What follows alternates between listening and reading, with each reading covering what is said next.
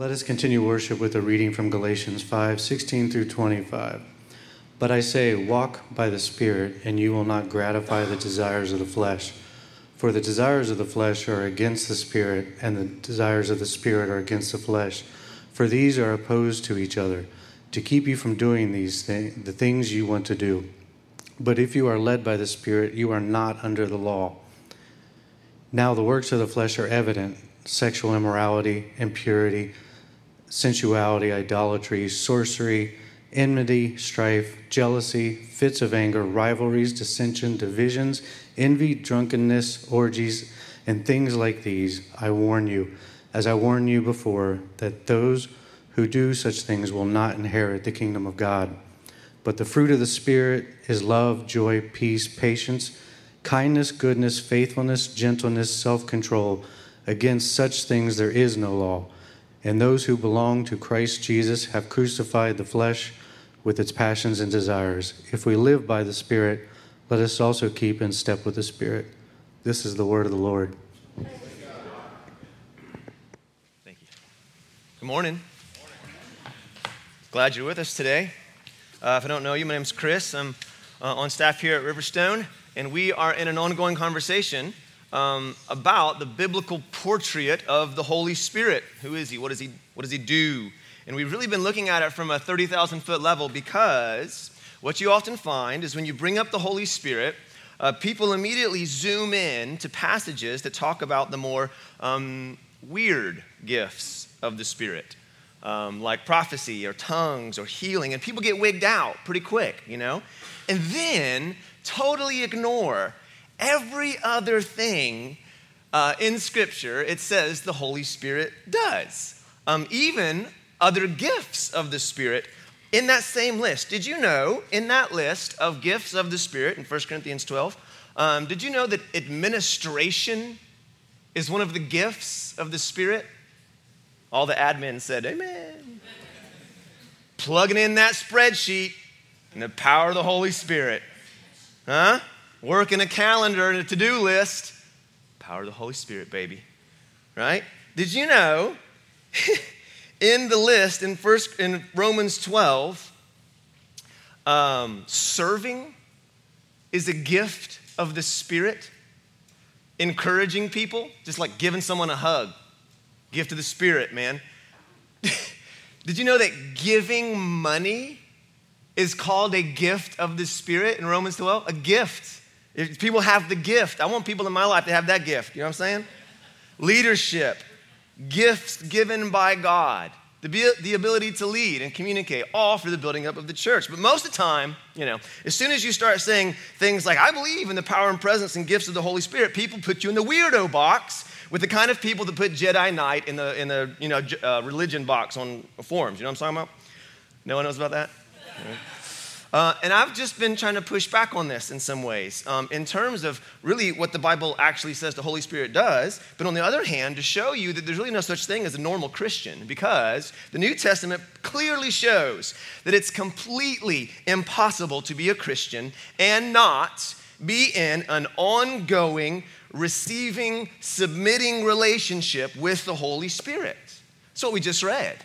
Keep in step with the Spirit. Live by the Spirit. I don't know if you've read the New Testament. I'm not assuming all of you have or do. But if you do, you will see quickly on every page that we are told to live such a life that is saturated with this thing called the Holy Spirit. Let's just do a really quick one. Ephesians 5:18, we're told to be filled with the Spirit. Galatians 5:25, we're told to live by the Spirit, be led by the Spirit, keep in step. Acts 2:38 calls him a gift he's given. 1 Corinthians 3:16 says he indwells his people. 2 Corinthians 3:17 says where he is, there is freedom.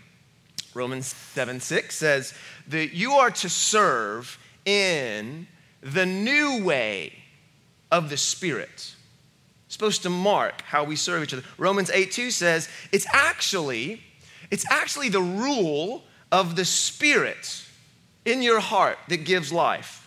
So when you submit to the Holy Spirit, that it's His Spirit that sets you free from the rule of sin and death. God's Holy Spirit does that. John 14, says that it's the Holy Spirit that reminds you of the things Jesus says. Romans 8:16, it's him who bears witness to the fact that you're actually saved. I'd like him in my life more. John 16:13 says, it's him who makes our heart cry, Abba. It's him, the Holy Spirit. It's the thing in you that causes you to cry out to God, Father. Who on earth gets to cry out to God, Father, right? All those attributes that are like universally praised as right and good, like universally praised, like love. And no one's gonna hate on love, right? All right? Peace, kindness, practice random acts of kindness, right? No one's gonna hate on those. You know what those are? Those are called fruits of the Spirit. How about that? Ephesians 1:14, we're told that his Spirit is given to us like a deposit of heaven. Galatians 5:16 says we're supposed to walk by the Spirit. Walking is the most basic way you traverse life. Who walks for exercise? Lame.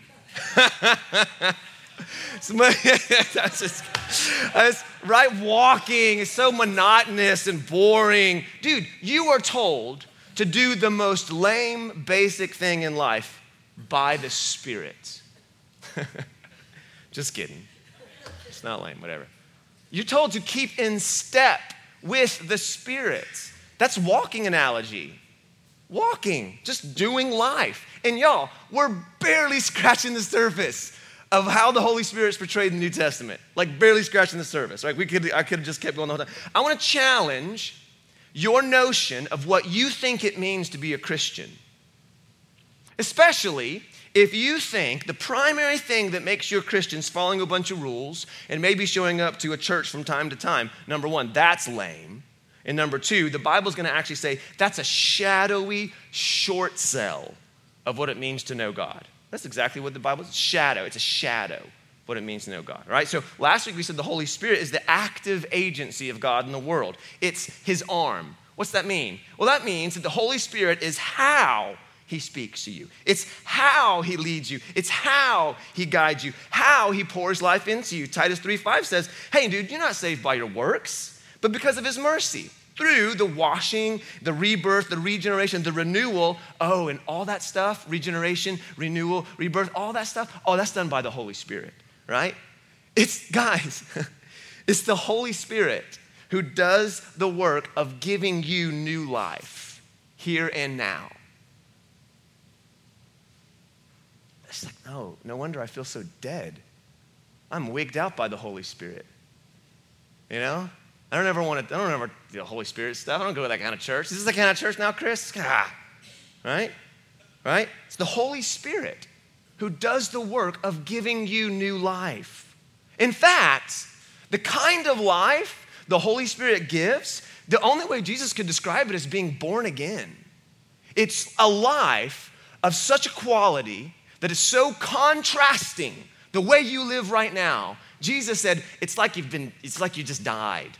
And now you've been born again.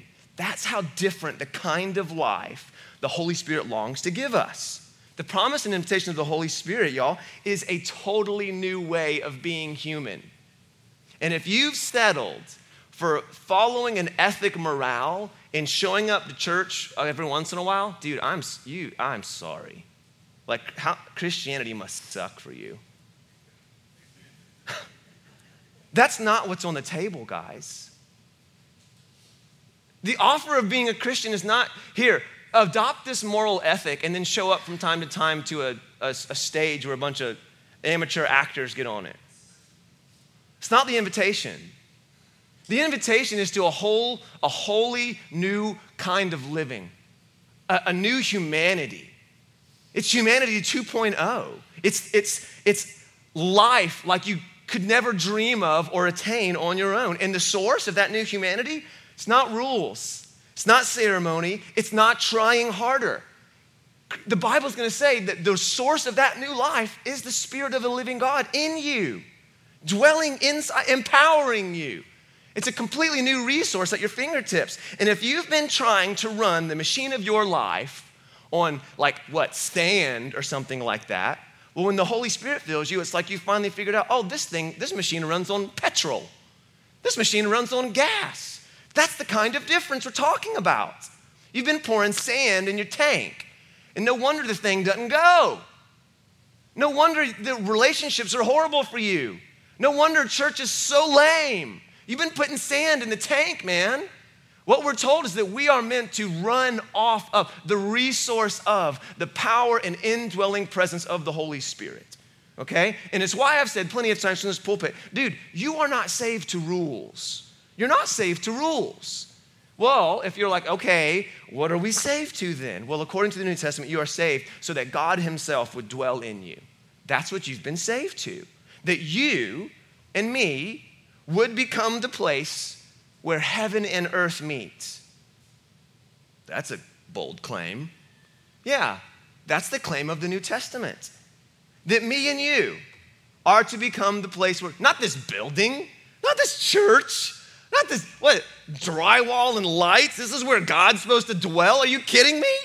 No, we don't need any of this junk to experience God. He wants to dwell in me and you, our bodies. The picture of the New Testament is that God is seen dwelling in us. Guess how? Guess how? Guess how he's seen dwelling in us?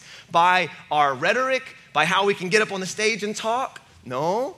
By our good songs? No. Do you know how the New Testament describes, hey, this is how you know God dwells in you? By the way you interact with one another. By your love for the people around you or your lack thereof, right? Because that's the thing where you start seeing the power and the presence of the Holy Spirit impacting a community. Not how good our services are. Have mercy. No, it's how we talk to our wife. That's where the power of the Holy Spirit comes in, and that's where I need it. Anyone else? You know where I need the power of the Holy Spirit? When I get home from an exhausting day and I'm giving in to the temptation that because I've worked hard, I can emotionally check out from engaging with my family. That's where I need the power of the Holy Spirit. You can have a good service. I would like to be alive. I would like the Spirit of God living in me so that I can love people around me. I'll take that any day over a good service.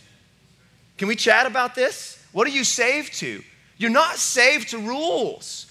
You're saved to the living God dwelling inside you. So where are we getting this? How can I say this, right? This is a pretty bold claim, right? That me and you are supposed to be the place where heaven and earth meet, right? Like me and you, lights and darkness, right? Sources of life and oceans of death. That's God's vision for your life, right? And it outshines, I tell you what, it outshines my vision for my life. Like my vision for my life is like, man, if I can keep my kids out of prison, probably be doing a good job, you know? I can let's just keep a job, you know? If I could just keep a job, I'll probably do it. That's, with the bar is kind of low for my vision, right? God's vision is that his followers are to be where heaven and earth meet, where God dwells. Where am I getting this? It's a bold claim. Well, if you're a Christian, if you're a Christian, you are to be the place. That's the point. Now, how can I say that? In the New Testament, it is chock full of analogies and metaphors. It's like brilliant. If you don't know if you've ever read it, it's amazing. Like tons of metaphors and analogies. And usually these metaphors are just like spilling over with implications and context. And one you see pretty quick in the New Testament is that of temple imagery. Temple imagery. Metaphor. It's a metaphor, New Testament. They start calling things temples that are not temples. All right? What are they getting at? All right, what am I talking about? Makes sense, Pastor. Well, the first thing we see, the first time we see it in the New Testament is in the Gospel of John.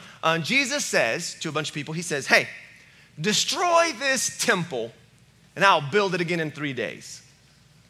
And everyone scoffs because they're sitting under the shadow of a temple that took 46 years to build, right? And they're like, you're gonna build this thing in 3 days? And then John, in 2:21, the author, the Gospel of John, right?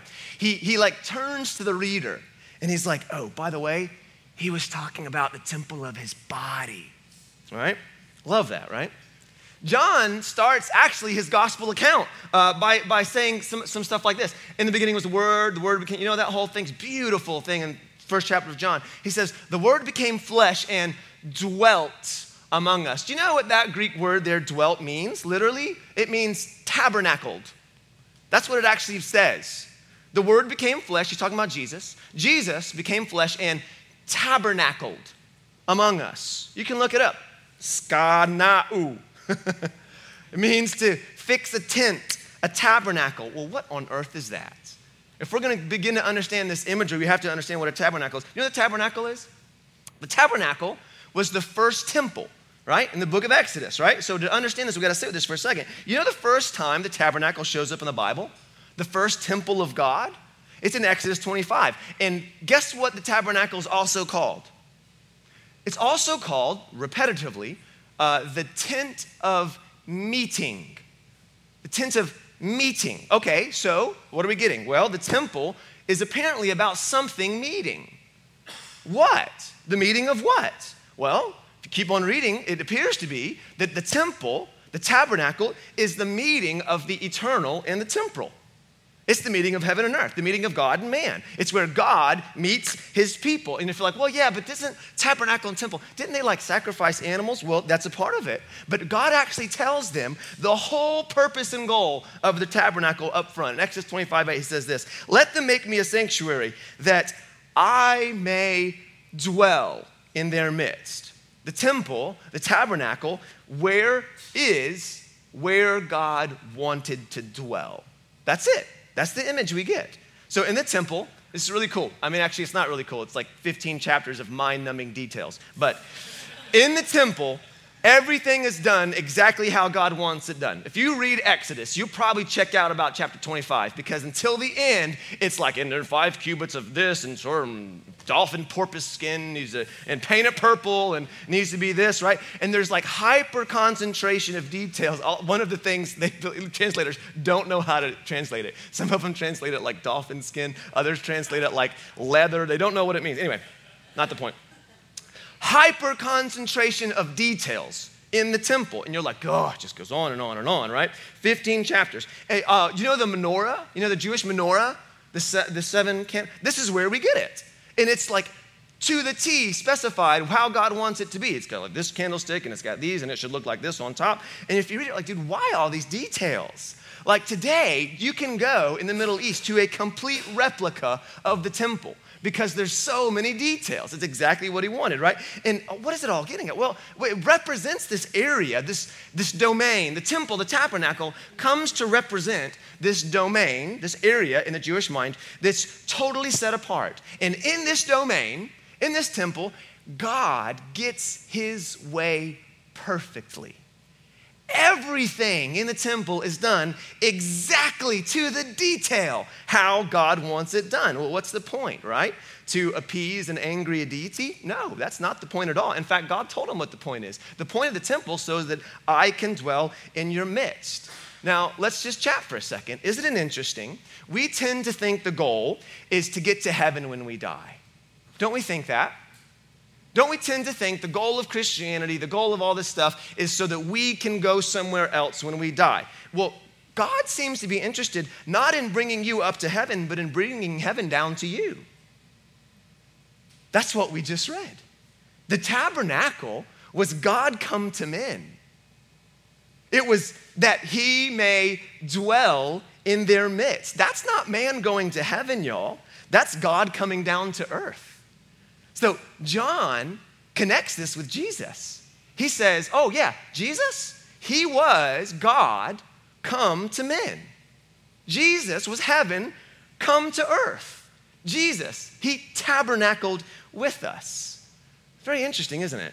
Then something really surprising happens with this whole analogy, like stunning, okay? The whole analogy of the temple, right? The New Testament writers start applying this body temple analogy, not just to Jesus, which makes sense to me, right? He's Jesus, right? But they begin to apply it to his followers. They begin to say things like, do you not know that you're God's temple? They begin to say things like, oh, do you not know your body's a temple of the Holy Spirit within you, whom you have from God? You're not your own. They say things like, for we are the temple of the living God.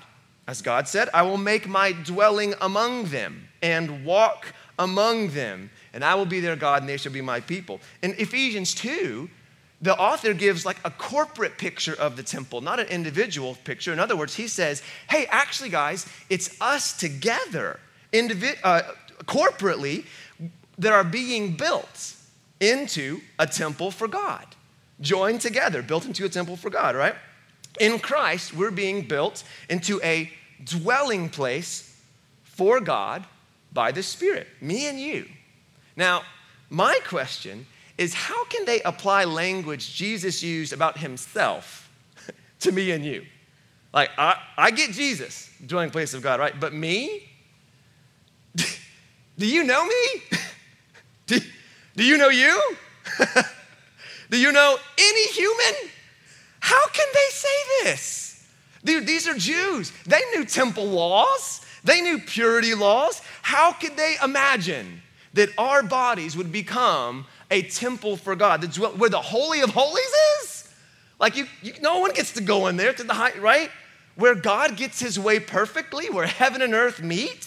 Well, how can they say stuff like this? Well, I mean, if you remember some more things about the temple, which sure you do, right? There was a lot of blood in the temple. You remember that? Like a lot of blood, like gross. Like you're like, did they wash that off from time to time? Because it would have caked on after the year. It would have been gross up in there, right? The temple also represents this type of seriousness when it comes to sin and rebellion and human stubbornness, right? And that had to be dealt with if God was going to come and hang out with us, right? In fact, if you remember last week, was it last week or the week before?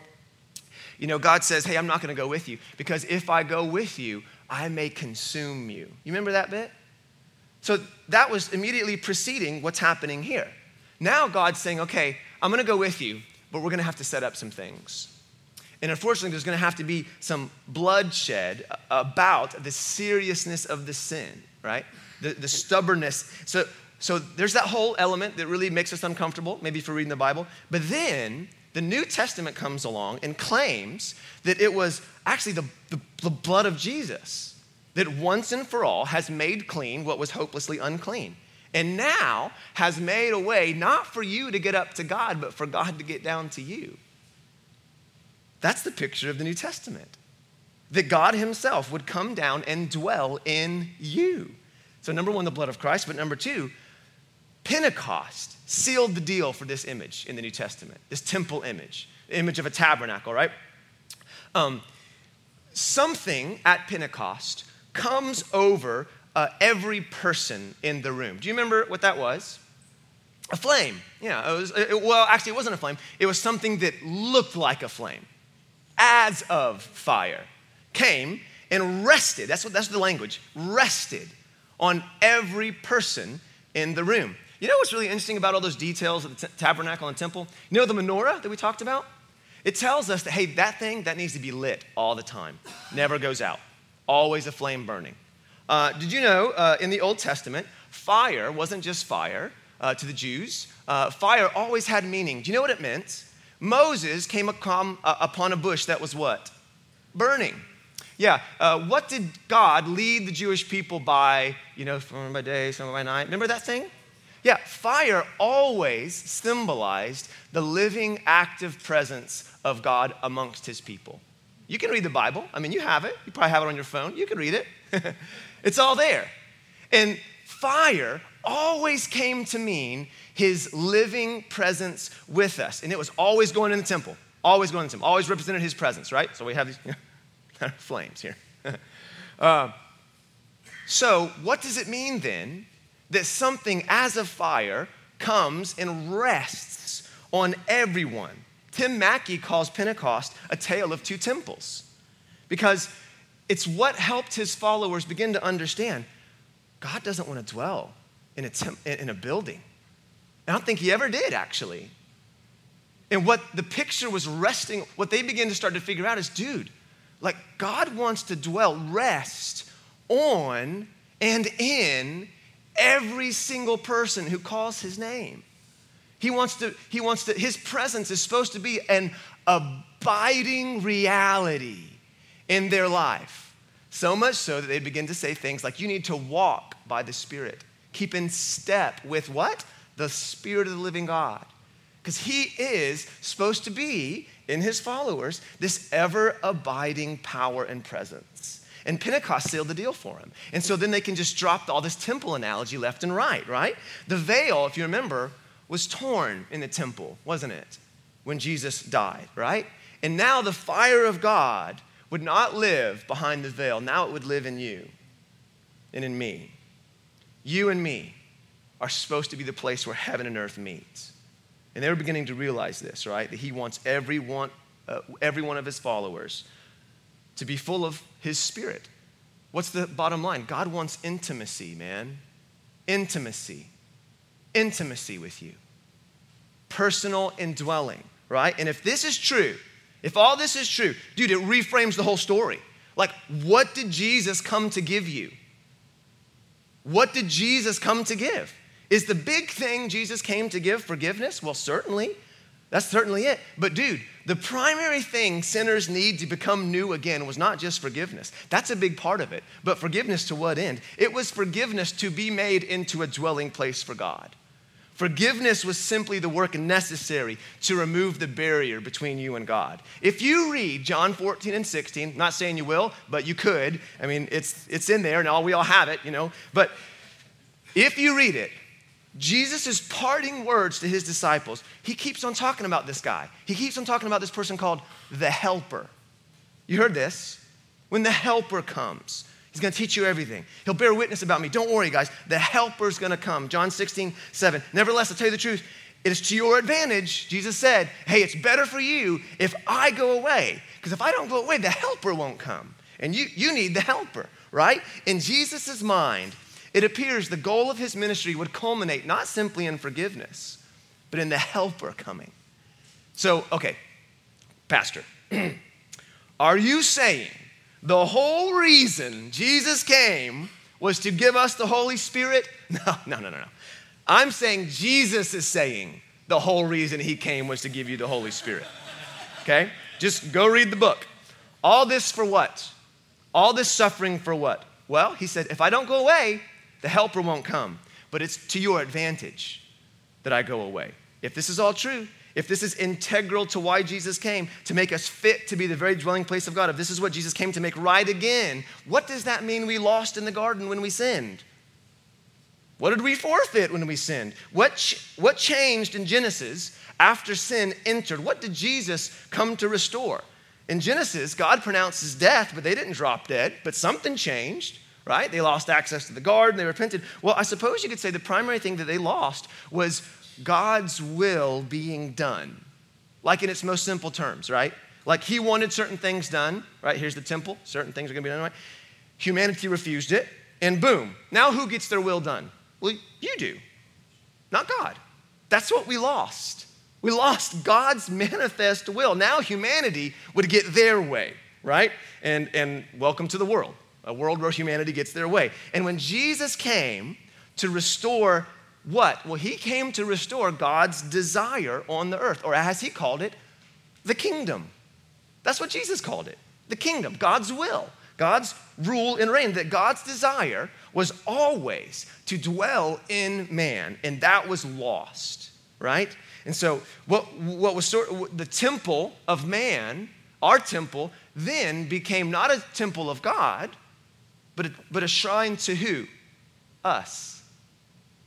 A shrine to self. That's what happened in sin. That's what happened at the fall. We dethroned God and we enthroned ourselves. And every evil known to man has come from God being dethroned and you being enthroned on the heart of your seat of your life. Every evil known to man. All of man's repetitive stubbornness, right? God says, my ruach, that's the Old Testament word, my ruach is not gonna strive with them forever. But now they're gonna return to dust. Well, what's all that mean? Well, your body's a temple, and there was something that was meant to dwell in it. And I think all of us almost intuitively know it because you've probably had seasons where the only word to describe your emotional, spiritual state was the word empty. Is that just me? I just feel empty. Do you know that actually sounds really strange? What do you mean empty? Like you're full of blood and organs. What are you talking about? Christian or not, we have a sense that we can live empty lives. We can be shells of a person, right? And the Bible's going to agree. But then it's going to take it a step further. It's going to say, yeah, that's right. Your body is kind of like a shell. Actually, it's a temple. And you know what? Temples were made for a purpose. What I'm trying to tell you is sin kicked God out of his temple. And in his absence, the body has now become a shrine to self. Andrew Murray says, when sin entered the world, man lost the life of God dwelling in him, and he became dead to it. Right? And he goes on to say that every form of evil and darkness and oppression, all evils that man has contrived throughout all of history, at its root has this fundamental causation. God dethroned and man enthroned in the temple of his life, right? God pushed to the side and self enthroned in our bodies, right? And of course, the objection to this is, well, it's my life, Chris. I can do what I want with it. Well, is it? Let's just in the most simple terms, let's just talk about it 1 second, then we'll get out of here, okay? Like, did you cause yourself to come into existence? What did you have to do with your conception? Nothing, okay? Did you will your heart to start beating? Did you fill your veins with blood and ensure your lungs do what they're supposed to do and kidneys do what they're No, you didn't do any of that. No, it's a universal truth that I think we've only lost in the past 100 years of modern science, right? We've covered it up, right? That you are not your own, right? And there's no such thing as a self-made man. Dude, that's the modern era getting you high on an illusion of control, right? Humanity used to know well that there are things outside of my control. And I know, and we know that something had to create us. We used to know that, right? In the natural world, right? And if all this is true, then the creator being has a claim on your life. Or as the New Testament writers would say, 1 Corinthians 6, do you not know that your body's the temple of the Holy Spirit, right? Whom you have from God. You are not your own. You were bought at a price. So glorify God in your body. Jesus came, y'all, point, right? So that God might dwell inside you via the power and presence of the Holy Spirit. Let me just close with this. There's a lot of things in the New Testament that make me uncomfortable, okay? One of them that sticks out is when Jesus says this. Jesus said this. He said in Matthew 5:14, you are the light of the world. Is anyone else shocked by that? That Jesus would call you, I thought you were the light of the world, right? Every time I read this, I'm like, Jesus, are you sure? Like, do you know me? Like, I can barely get out of bed on time, all right? How can you say, all right, well, apparently, the power of the Holy Spirit is such that it can take the likes of me and you and sanctify and transform us into radiant beings that give light to everyone around us. And if you think you can do that on your own steam, that is absurdly arrogant. Like, does no one ever read the New Testament and then look at your own life and say, one of these things doesn't match, you know? And of course, what most people do is throw out the Bible. And they cling to their own broken, sin-filled experience and say, well, my experience must be the true reality, right? And I just want to tell you, not only is that arrogant, but dude, what if you're wrong? What if there's more, y'all? Like, what if you could be full of joy? Can I just say that one more time? What if you could be full of joy? What if you could be full of love? What if it could fill your being to overflowing? What if kindness and patience and self-control could be the defining characteristics of your life? Like, what if that could happen? Do you know what I just described to you? It's the list of the fruits of the trying harder. Yes, that's the fruit of trying harder. Yeah, love, joy, peace, patience, kindness, goodness, all those things. We're like, I need some of that in my life. I need it, right? I can't get a week without yelling at my kids. I need some patience. What if you could be the kind of person, that's the fruit of finding the right church. Isn't it? No. That's called, that list is called the fruit of reading the right books, the fruit of singing the right songs. No, none of those things, right? No, that's the fruit of the Spirit in your life. That's what the scripture says. I don't know what else to tell you, dude. I don't know what you're looking for life. I don't know what you're looking for to change you, to make you a more patient, kind person. Maybe nothing. But apparently what we're supposed to be looking for, or two, is that the Holy Spirit come into you and begin bearing not your fruit, but his. I just ain't got it in me. I don't. And can I just be honest with you for a second? Like, you've been pretty honest already, Chris, right?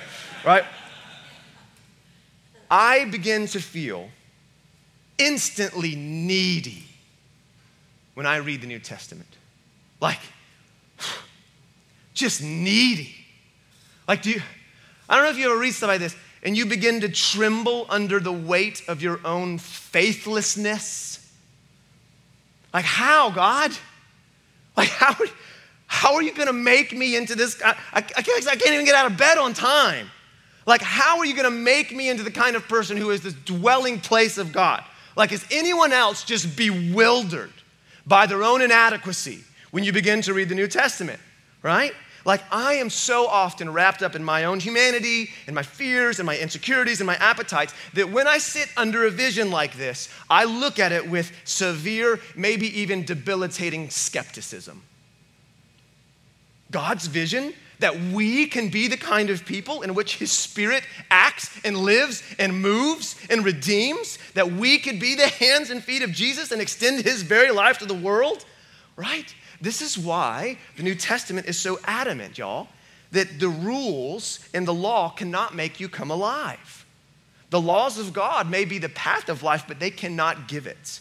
Christianity is not a salvation to rules. It's salvation to intimacy with God and his Spirit dwelling in you. And I'd encourage you, if you want the Spirit of God dwelling in you, ask him.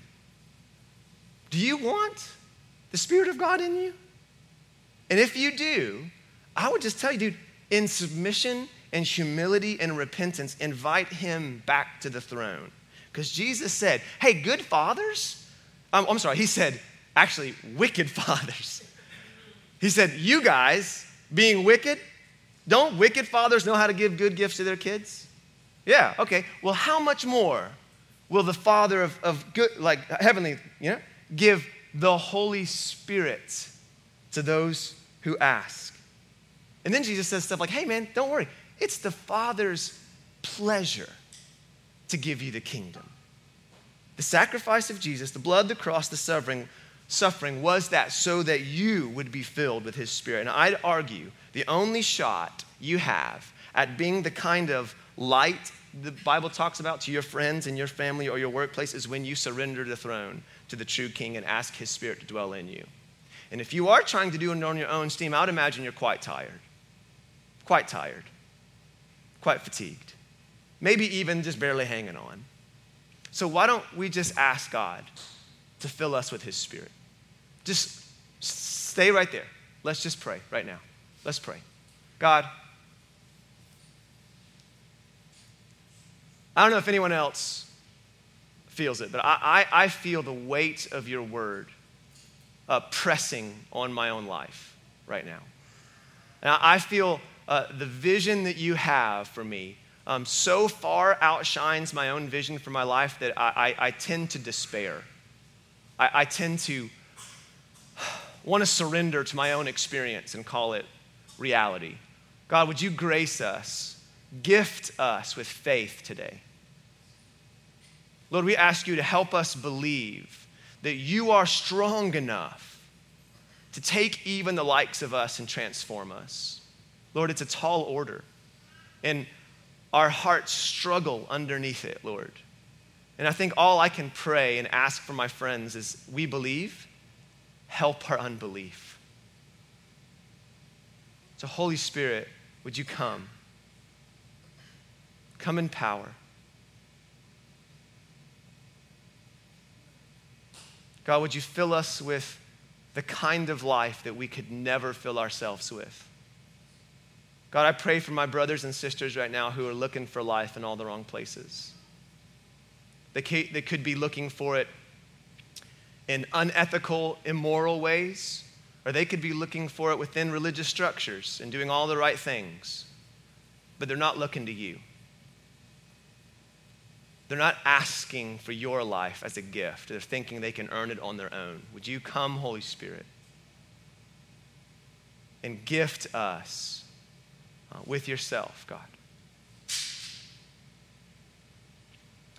Every time I come to you, Lord, in honesty, I'm bewildered that what you tend to respond with gift, that you give us things even when we don't deserve it. So God, today I just ask you to give my friends, you'd give us the gift of your Holy Spirit. Fill us with life that we can't create on our own. In Jesus' name, amen. Let's stand, guys. Let's receive communion. This is the part of our service.